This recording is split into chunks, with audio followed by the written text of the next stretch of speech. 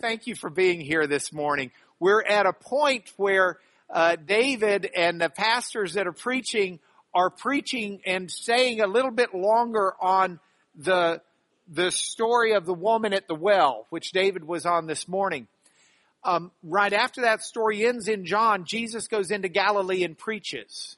And it's just a couple of verses in John, but I've taken that time in our contextual reading to go for a couple of weeks to put in the Sermon on the Mount, which is some teaching Jesus did in Galilee. And so it doesn't quite merge perfectly with where Pastor David was this morning, but it's still part of it. So the Sermon on the Mount, I love the Sermon on the Mount. I absolutely love it because in the Sermon on the Mount, it's the core of the apple on how to live. And I thought that slide was going to animate, but it didn't. It's the core of how to live. Let me explain what I'm talking about. We go back for a moment. You can read in the Old Testament lots of to-dos and lots of how to lives and lots of lessons. And then you get to the New Testament, and I think one of the things that really concerned the people in Jesus' day was Jesus didn't simply interpret the Old Testament the way it was typically done. In Jesus' day, the way it would typically be done is the rabbis would say, the teachers would say, the scripture says an eye for an eye and a tooth for a tooth, but Rabbi so-and-so says this and Rabbi so-and-so says this, and this is interpreted that way and this is interpreted the other way and da-da-da-da-da. Jesus would stand up and instead of quoting all of the rabbis to see what a scripture meant, which was the common thing to be done, Jesus would just stand up and say, you've read this, but I tell you that. And the people were amazed and they would say, quote, Jesus taught as one with authority, close quote. And that's the reason they thought that. Because Jesus wasn't quoting what rabbis said, the well-known famous rabbis said about scripture. So it's not Rabbi Gamaliel or Rabbi Eliezer or Rabbi, whatever. Jesus would just say, you've read this in the scripture, or you've heard this in the scripture, but I tell you, and he would extend and explain. And Jesus spoke as one with authority. Because what Jesus did is tried to explain the Old Testament not only by what he taught, but by how he lived. And so you combine what Jesus was doing in that way with the New Testament church, which is taking hold. And by the time Matthew writes his gospel, there is a huge concern that the Christians have just basically torn the Bible in half. Although they didn't really have a New Testament Bible, at least the Christians had taken the Old Testament scriptures and just found them to be useless. And so Matthew reaffirmed what Jesus taught. Namely, that Jesus was not ignoring the scriptures. Jesus was taking the scriptures that are the apple, and Jesus was giving you the core of how to live, which would have made better sense on that if I'd animated the slide better. Sorry, I messed it up. But that's what you've got in the Sermon on the Mount. It's that core that kind of synopsizes or puts together what the Bible and what God teaches us about common everyday living. Now, as believers in Christ, we understand this is not living to merit God's love, favor, or eternal life. This is living to be living in God's plan, which is our goal.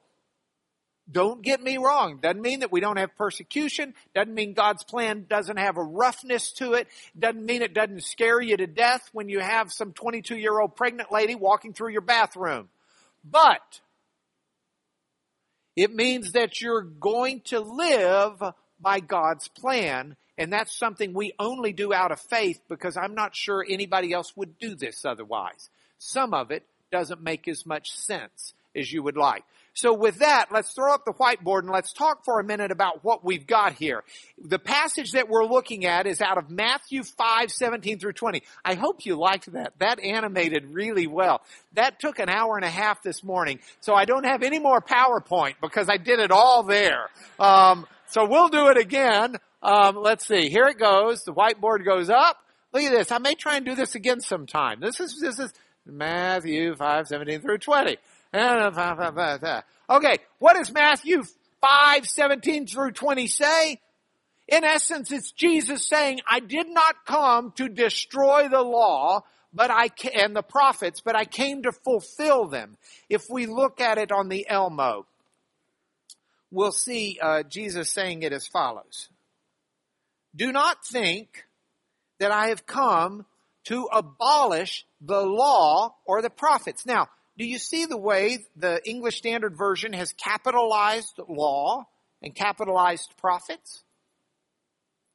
Ordinarily, you would not capitalize those words unless they're proper names, right? We learned that in English in college. No, I think that was actually earlier. We learned that in English early on. You don't capitalize unless it's a proper name or the start of a sentence. This is a proper name.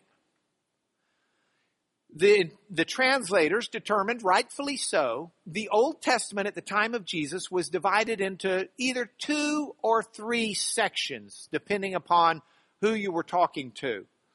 Either 2, the law and the prophets, in which event the law are the first 5 books, also called the Pentateuch or the books of Moses.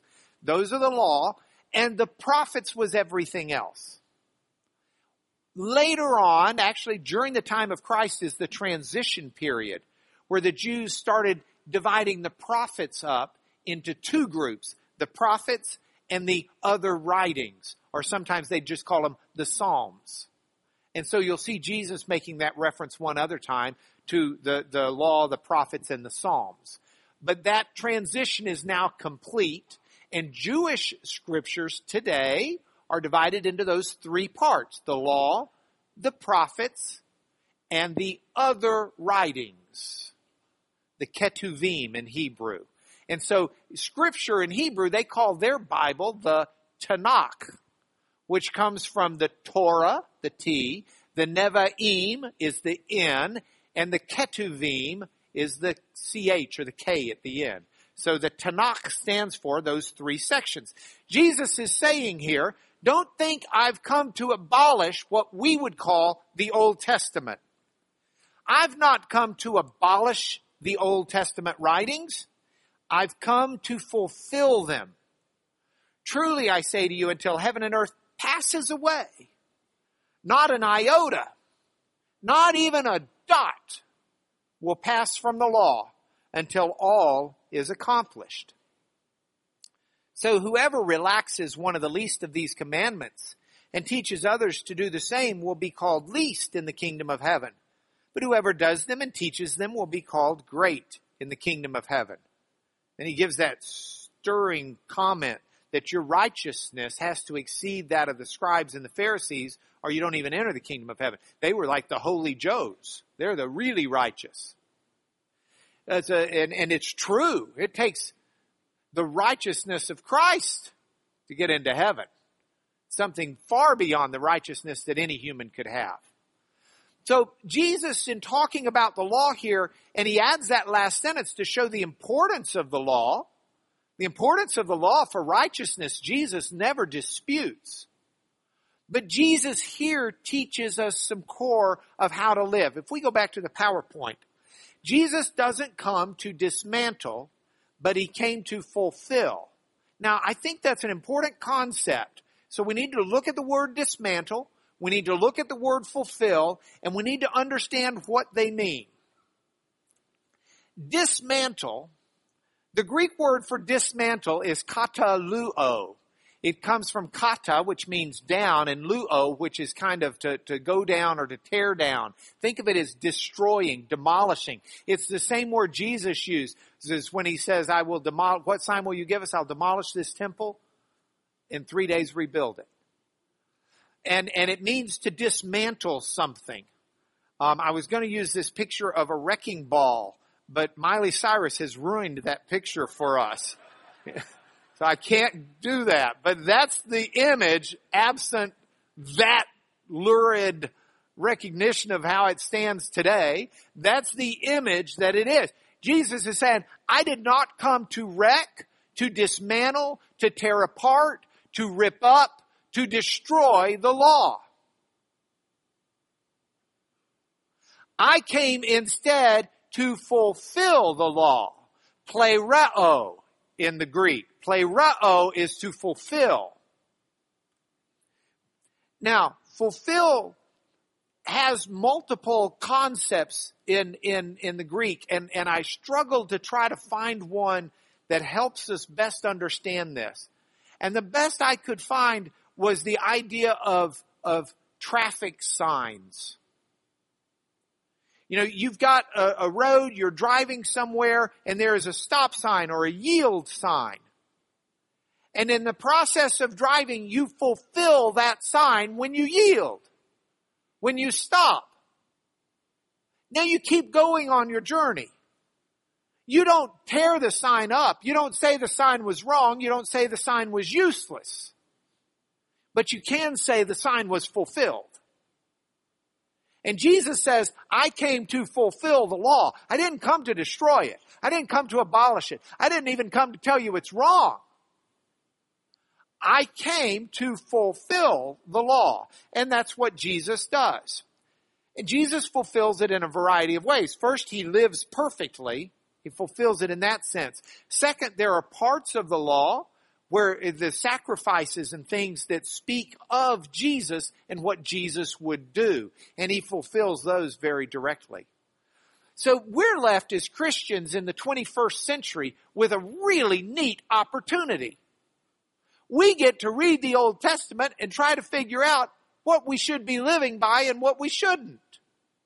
Which laws are useful and which laws are not useful. Which laws are right for us to live by and which laws are not. How many of y'all have sacrificed a goat in the last year? Okay, most of you haven't. A couple of you. We get a good key for this from Jesus' Sermon on the Mount. Because Jesus takes it and shows us certain things that we can learn to live by. Get back down there. Sorry.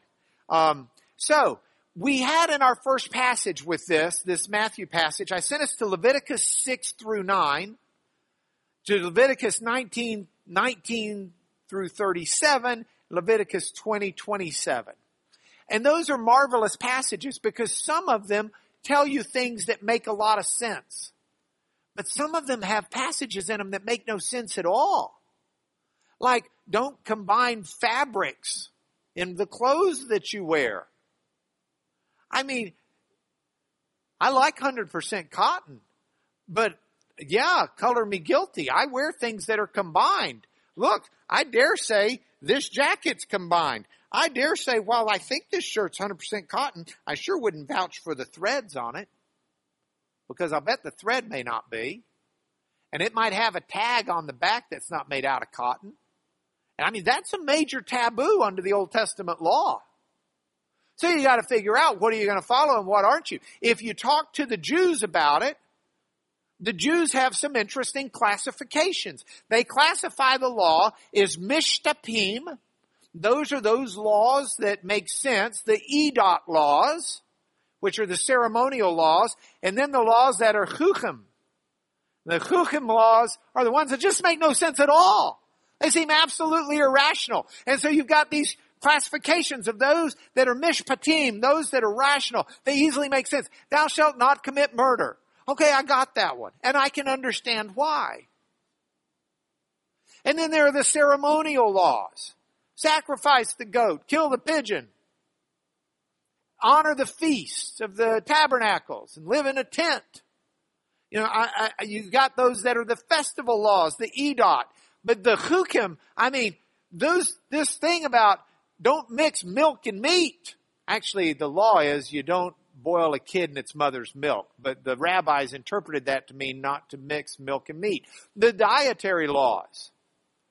There are a number of laws that to us are, and even to good Jews today, are seemingly irrational. And then you've got the camps on how do you deal with those. One group says those seemingly irrational laws, don't worry about those. If they made sense, we'd follow them. And then the other group says, oh no, Those are the most important ones, because you show your faithfulness when you follow in lack of understanding. If it's something that doesn't make sense to you, but God said it and you're willing to do it, that's where you're most showing your faithfulness to God and your holiness. And so you've got all of these different camps, and you sit there and I sit there and we think, gee, isn't it easier just to throw away the Old Testament and live with the New Testament? No, it's not. There are certain things in the Old Testament that are very important for us that we do live by and we do honor. And you think, yeah, but they're repeated in the New Testament. No, not all of them are. So we don't just throw it away. So we look at it and we try to figure out how to live. So what do you do when you turn to something like Leviticus chapter 6? Let's turn there together and just look at a little bit of this. Leviticus chapter 6. The Lord spoke to Moses, saying, if anyone sins and commits a breach of faith against the Lord by deceiving his neighbor in a matter of deposit or security or through robbery, if he's oppressed his neighbor, if he's found something lost and lied about it. My dad was famous, not for stealing and lying about it. Dad was as honorable a man as you'll find in this, meticulously. But if we ever found $1 lying around, Dad would say, I think that's mine, jokingly. Say, Dad, I don't think so. Yeah, I lost one and it looks just like that. You know, and that was it looks just like that. And it's a recognition that there in the day, hey, that sheep, what do you mean that was your sheep? That was my sheep. You just found him wandering down the road. If someone does that and has sinned and he realizes his guilt, he's got to restore what he took. He's got to give it back. If he swore falsely about something, he's got to restore it in full and pay punitive damages, as we lawyers would call it, or prejudgment interest. He's got to add a fifth to it. You can't just hang on to it and then a month later after you've done what you needed to with it, oh yeah, I guess it is your lawnmower. Here. Sorry, the blade's a little dull. I had to use it. He'll bring to the priest as his compensation. And so you've got this, and all of it makes sense to us until we get to this part. Bring to the priest as compensation a ram without blemish for a guilt offering. You think, well, we don't do that, do we? No, we don't do that. You can keep reading through here, the Leviticus 19 passage. Leviticus 19, starting with verse 19. Look at these. You shall keep my statutes. You shall not let your cattle breed with a different kind. See, this is Go Texan Day. We found it in the Bible. This was meant to be read during Go Texan Week. You don't interbreed cattle? How do we get Brangus then if we don't breed the Brahma with the Angus? How do we get the wonderful meats and the benefits we've got if we don't interbreed our cattle? Continues to say, you shall not sow your field with two kinds of seed. Well, that's going to make for a pretty dull diet, especially if you grow onions. I can't, at least get some tomatoes for some salsa. You shall not wear a garment of cloth made of two kinds of material. Look at this. If a man lies sexually with a woman who's a slave, assigned to another man and yet not yet ransomed or given her freedom, a distinction shall be made. They'll not be put to death because she wasn't free. He'll just what? This whole concept here is one that as believers, we have a chance to struggle with. But what I think ultimately Jesus is teaching in the Sermon on the Mount is a key to unlocking our understanding. Because what Jesus is saying in the Sermon on the Mount is, Don't read these things simply as formal rules to make you righteous before the Lord. Your righteousness has to exceed those who are the really good rule followers. Because what you need to be focused on is getting your heart right with the Lord. And that tells you which of these are important and which are not. And I will tell you, if it violates your conscience before the Lord to wear clothes of two different kinds of material, then I want you to do two things. Number one, I want you to study about what God really is looking for in your life, because I don't think it should be considered wrong. And number two, until your conscience follows, don't wear stuff of two different kinds of clothes. Honor your conscience. This is the same way Paul used the approach when Paul talked to the church about eating meat sacrificed to idols and doing some other things as well.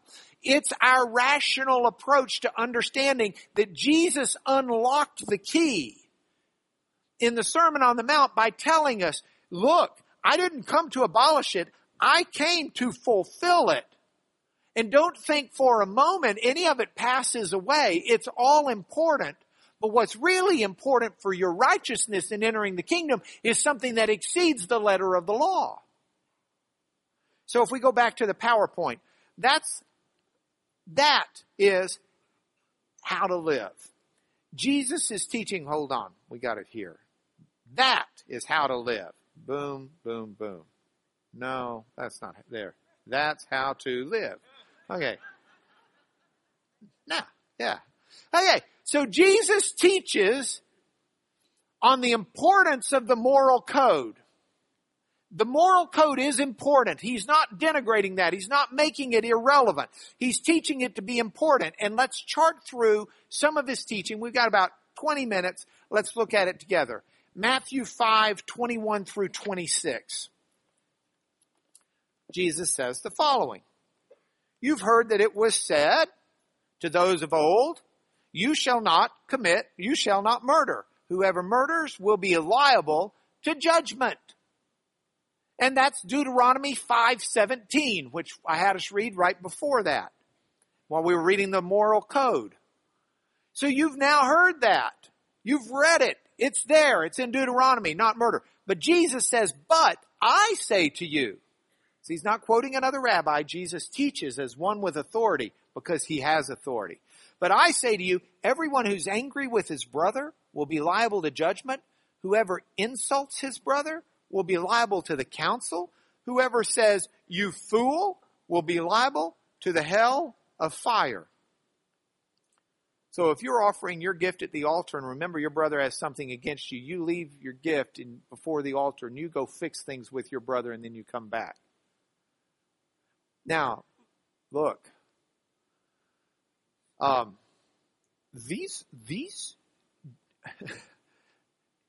Jesus isn't saying, gee, life is easy now. You live in grace. Sin is not something that's unimportant.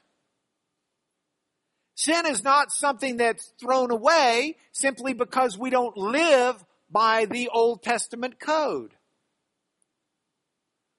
If we look at the Sermon on the Mount as how to live in the authority, under the authority of God, then all of a sudden these things become very important to us. If we look at it as something that's important for our righteousness before God, not because we're doing the right things on a checklist and it's external, but because internally we're seeing the God who owns us, to whom we have pledged our lives. We're seeing that God say, I want to change you on the inside. I want to change who you are. I want to rewire the programming in your brain. I want to give you self-control you didn't have before. I want to give you wisdom you didn't have before. I want to give you an ability to say the things you've never had the ability to say. I want to give you control over your tongue. I want to give you control over your anger. I want to give you control over your finances. I want your life to be the richest life it can be under my plan. And my attitude generally is, okay, good, hurry. Instead of recognizing it's okay. So here's how we start. This is what I expect you to be doing. When you slip up, you say, I'm sorry, Lord, I slipped up. And you get back up, and with the forgiveness you've got, and the guidance of the Spirit, and the strength that I'll give you, you're going to be changed little by little every day. Little by little in every way. Jesus is changing me. And so, can I quit insulting my brother? Do I hate anyone anymore? Is hate gone from my life? Oh, I could say the word hate is. Instead, there are just some people that turn my stomach, make me sick, and I don't want to have anything to do with them. As Pastor David was saying this morning, remember his example? You're driving down the road, boom, boom, boom, boom, boom, boom, and you give them that look, as opposed to seeing everyone the way Jesus sees them, as a soul. So, yeah, do I hate? No, there's just a bunch of people I don't like intensely. And I hope that their life goes to ruin. In Jesus' name, amen. And that's what Jesus is saying. He's saying, hey, don't think you can get off just by not killing someone. I'm telling you, you shouldn't hate them. I'm telling you, you shouldn't insult them. You shouldn't try and drag them down. You shouldn't try and ruin their lives. If you think vengeance is a dish best served cold, then your cold heart, it needs to be broken. Because vengeance is not a gift that we should be serving at all. I think it was Abraham Lincoln who said the best way to get rid of your enemy is to make him a friend. Not easy to do always, but it's what needs to be done. So as we're looking at the passage, the 1 John 3, 4 through 8 passage is a great one. Remember, John's one of the ones who was very upset at the reception he got somewhere and told Jesus, hey, don't you think we ought to call down hellfire and destruction on these people because they didn't treat us the way they should have when we went among them to do some good deeds? Jesus said, you're kind of missing the point. By the end of his life, Jesus, the Holy Spirit, had changed John's heart. John's life was different. Everyone who makes a practice of sinning practices lawlessness. Sin is lawlessness. You know, he appeared to take away sins. And in him there is no sin. Now, no one who abides in him keeps on sinning. When I was a kid and I would read this, I would struggle with it. I would think, well, then I don't abide in Jesus because I keep sinning. No. Think of it in the terms that I've been talking this whole time. I don't keep on sinning in the sense that I stay in sin. I'm getting out of it. I won't get out of it in this life, but I am getting out of it. I don't just keep on sinning. I'm kicking the darkness till it bleeds daylight, to quote Bruce Cockburn. No one who keeps on sinning has either seen him or known him. If we just live in sin with no regard to getting out of it, do we really know Jesus? Little children. He could write this. He's like 90 years old when he's writing this. Helen's 90. At that point, you can say that you can call anybody you want. Child. Little children, let no one deceive you. Whoever practices righteousness is righteous as he's righteous. If you practice it, if you try it, if you make it a goal, if you're working toward it, if you care about it, whoever makes a practice of sinning is of the devil. The devil's been sinning from the beginning. The reason the Son of God appeared was to destroy the works of the devil. Why would you want to keep on sinning and doing the works of the devil? A believer should not. We want to live our lives under the authority of Jesus. We want to know how to live. No one born of God makes a practice of sinning. God's seed abides in him, and he can't just keep on sinning because he's been born of God. Keep going. I mean, this is an exposition of what Jesus was saying.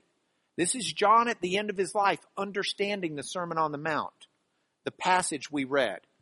By this it's evident who are the children of God and who are the children of the devil. Whoever does not practice righteousness is not of God, nor is the one who does not love his brother. For this is the message we've heard from the beginning. Love one another. Don't be like Cain, who was of the evil one and murdered his brother. And why did he murder him? Because of his deeds. But we shouldn't be murdering. We should be loving each other. That's what Jesus is saying in the Sermon on the Mount. It's the moral code. So we had those readings for a day. We will continue through the Sermon on the Mount. We won't make it through all of them today. You've got them in a handout, but let's look at a couple more that are my favorites. We'll do it a little quicker. Matthew 5:27. It's just a continuation of that thought. But in this, Jesus says, you've heard it was said, you shall not commit adultery. But I say to you, everyone who looks at a woman with lustful intent has already committed adultery with her in his heart. Now, you can look at this and we live in a day and age where people who want to lust after someone, if they've got a computer and internet access, they can do it. Pornography is so prevalent on the internet. In the mornings when I'm doing my PowerPoint slides, I will do Google Images to find some of the images. And I'll type in, the reason the Miley Cyrus comment came into my brain is because I was thinking, how am I going to illustrate this? Oh, I need a picture of a wrecking ball smashing into a building. So I just typed into Google Images, wrecking ball. The first 50,000 pictures are of Miley Cyrus's video. And you sit there and you think, man, this is all around us. And so Jesus says, harsh teaching here. It's not just a question of don't commit adultery. It's not just the box, can you check it off and say, hey, I didn't technically do that. Jesus says, you need to be transformed. And the transformation starts in your heart. It starts in your heart. So I bundled with this one of the passages that I believe in, that I live by, that I think so useful and important. I think I bundled it with this. Yeah, here it is. Job 31. The first 4 verses of Job 31. Job, good insight. Look at this. Verse, I have made a covenant with my eyes. How then could I gaze at a virgin? What would be my portion from God above and my heritage from the Almighty on high? Is it not calamity for the unrighteous and disaster for the workers of iniquity? Doesn't he see my ways and number all my steps? Now there are responses to this. There are responses of, hey, you can look, but you better not touch. There are responses of, boys will be boys. There are responses of, it's just hormones. It's natural. And I don't want to seem like some harsh, horrible guy up here saying this, but I got news for you. God wants to trump your hormones. God wants to trump the natural, sinful, fallen nature and wants to transform us. And how on earth we can sit here and say, God, give me more self-control when we don't exercise the self-control we've already got. I'm not here to slam people and make them feel horribly guilty. This is not about guilt. This is about a decision to live righteously and let God transform who we are. That's what it's about.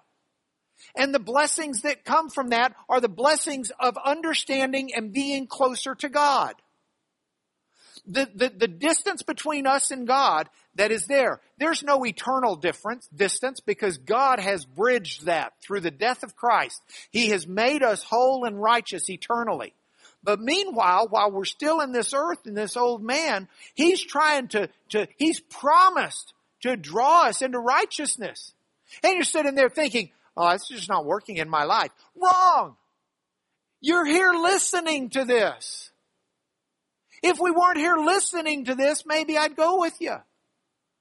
But the very fact that we're listening to this is the message not of me. I get in the way of these messages. The message is the Lord's message from Scripture that's saying, I really want to change who you are. And don't get frustrated that it doesn't happen overnight. It's a lifelong process. Okay, I've totally messed up getting through a bunch of this, but I'm sorry. I'm just sort of on a soapbox.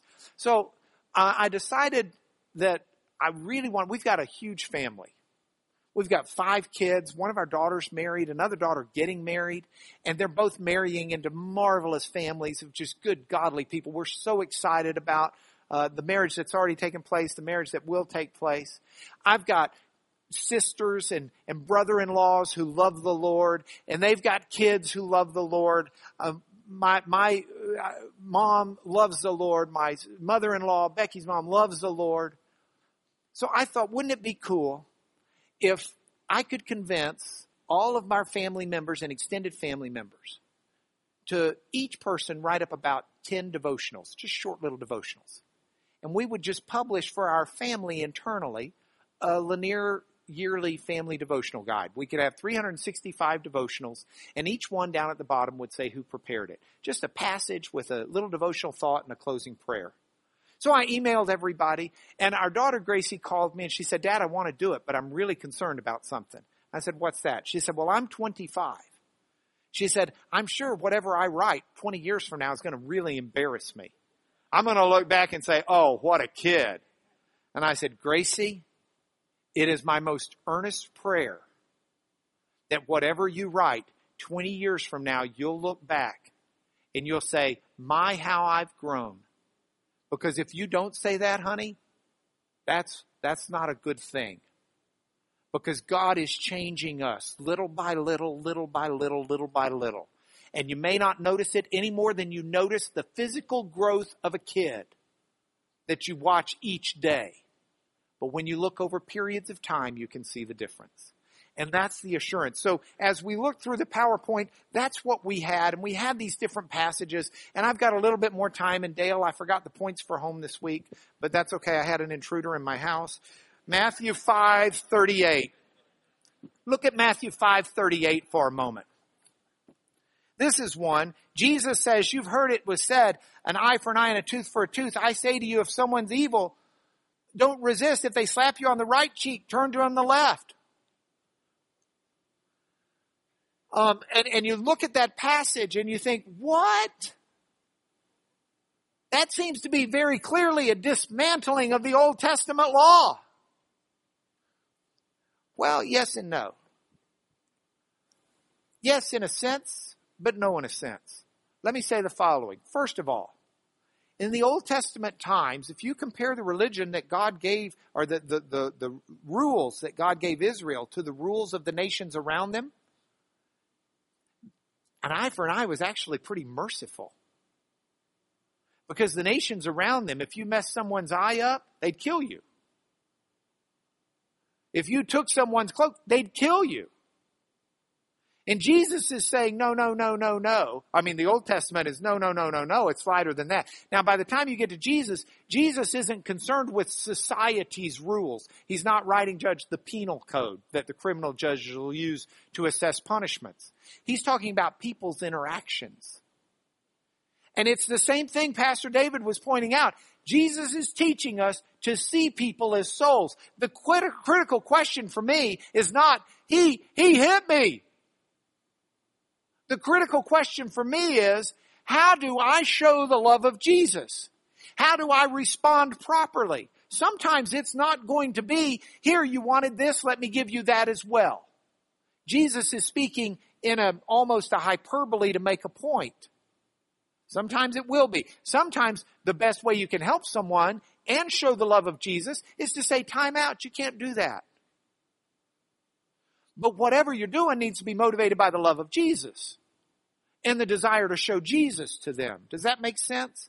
So this is the moral code that we get. And I didn't get to cover some of the really fun stuff that would be in here. But there's some fun stuff. It's in your handout. Go have a chance to read it. There's some really, it's some fun stuff. But we're out of time. And so like, but that's the parable of the Good Samaritan. I put that in there too. The Good Samaritan parable. We kind of had that in opening, so why don't we close with it since I don't have points for home. Luke 10. Who's my neighbor? Whom should I show love to? Jesus says, well, first of all, I love that parable because it's a lawyer asking the question. Behold, a lawyer stood up to put Jesus to the test. Teacher, what shall I do to inherit eternal life? See, the context of this is the lawyer wanting to know what boxes to check. And Jesus' comment was, well, what's written in the law? How do you read it? And the guy answers with the Deuteronomy 6 passage, to love the Lord your God with all your heart, soul, and mind. The lawyer does. He at least gets that part right. And to love your neighbor as yourself. Jesus says, that's great, go do it. But then the lawyer pushes it, wants the fine print. He says, who's my neighbor? I can do that as long as we get clear on who our neighbor is. And that's where Jesus gives the story of the man who's going from Jerusalem to Jericho, falls among robbers, he's beat up, he's left for half dead at the side of the road, and who comes around but a priest? Priest sees him, says, I ain't got time for that. I got to serve at the temple. Goes on the other side of the road, so he won't even touch him, because he can't be unclean and serve. So I put into our reading the priestly laws about cleanliness there. So that we understand the priest wasn't just, I hate it when people are beat up. I mean, the priest may have had heart compassion, but he's thinking, I can't touch him, I can't deal with him. I must stay clean to serve at the temple. My rotation is coming up. It's my turn to serve. So he passes by. Then a Levite who also has to stay ceremonially clean. I put that in there. He's same thing. Hey, I can't touch him. Then the Samaritan comes by, stops, binds up his wounds, takes care of him, and takes him home. And that's how we're to live. We're to show this love of Jesus. So, read the passages. And Steve, by the way, the reason he emailed out the wrong thing is not because he emailed out the wrong thing. It's because I didn't give him the update. That was my fault, Steve, not yours. Thank you for helping fix it. But guys, we're working through this together, and y'all have just been so kind. Would you let me pray a blessing over us? Lord, I'm a minute late, but I don't want to leave without asking you for a favor, a very deliberate, specific favor, in the name of Jesus. I pray that you will reach down and touch each of us deeply and stir up within us a desire from right where we are today to grow closer to you, to grow in holiness. Lord, may your Spirit stir that desire up in us and give us the direction. And Father, when we fall and when we stumble and when we seem to be making no progress, would you please pull our eyes off of ourselves back to the sacrifice of Jesus, trusting that you who began a good work in us will bring it to completion in the day of Christ Jesus. We trust you for that, Lord, for it's not within us.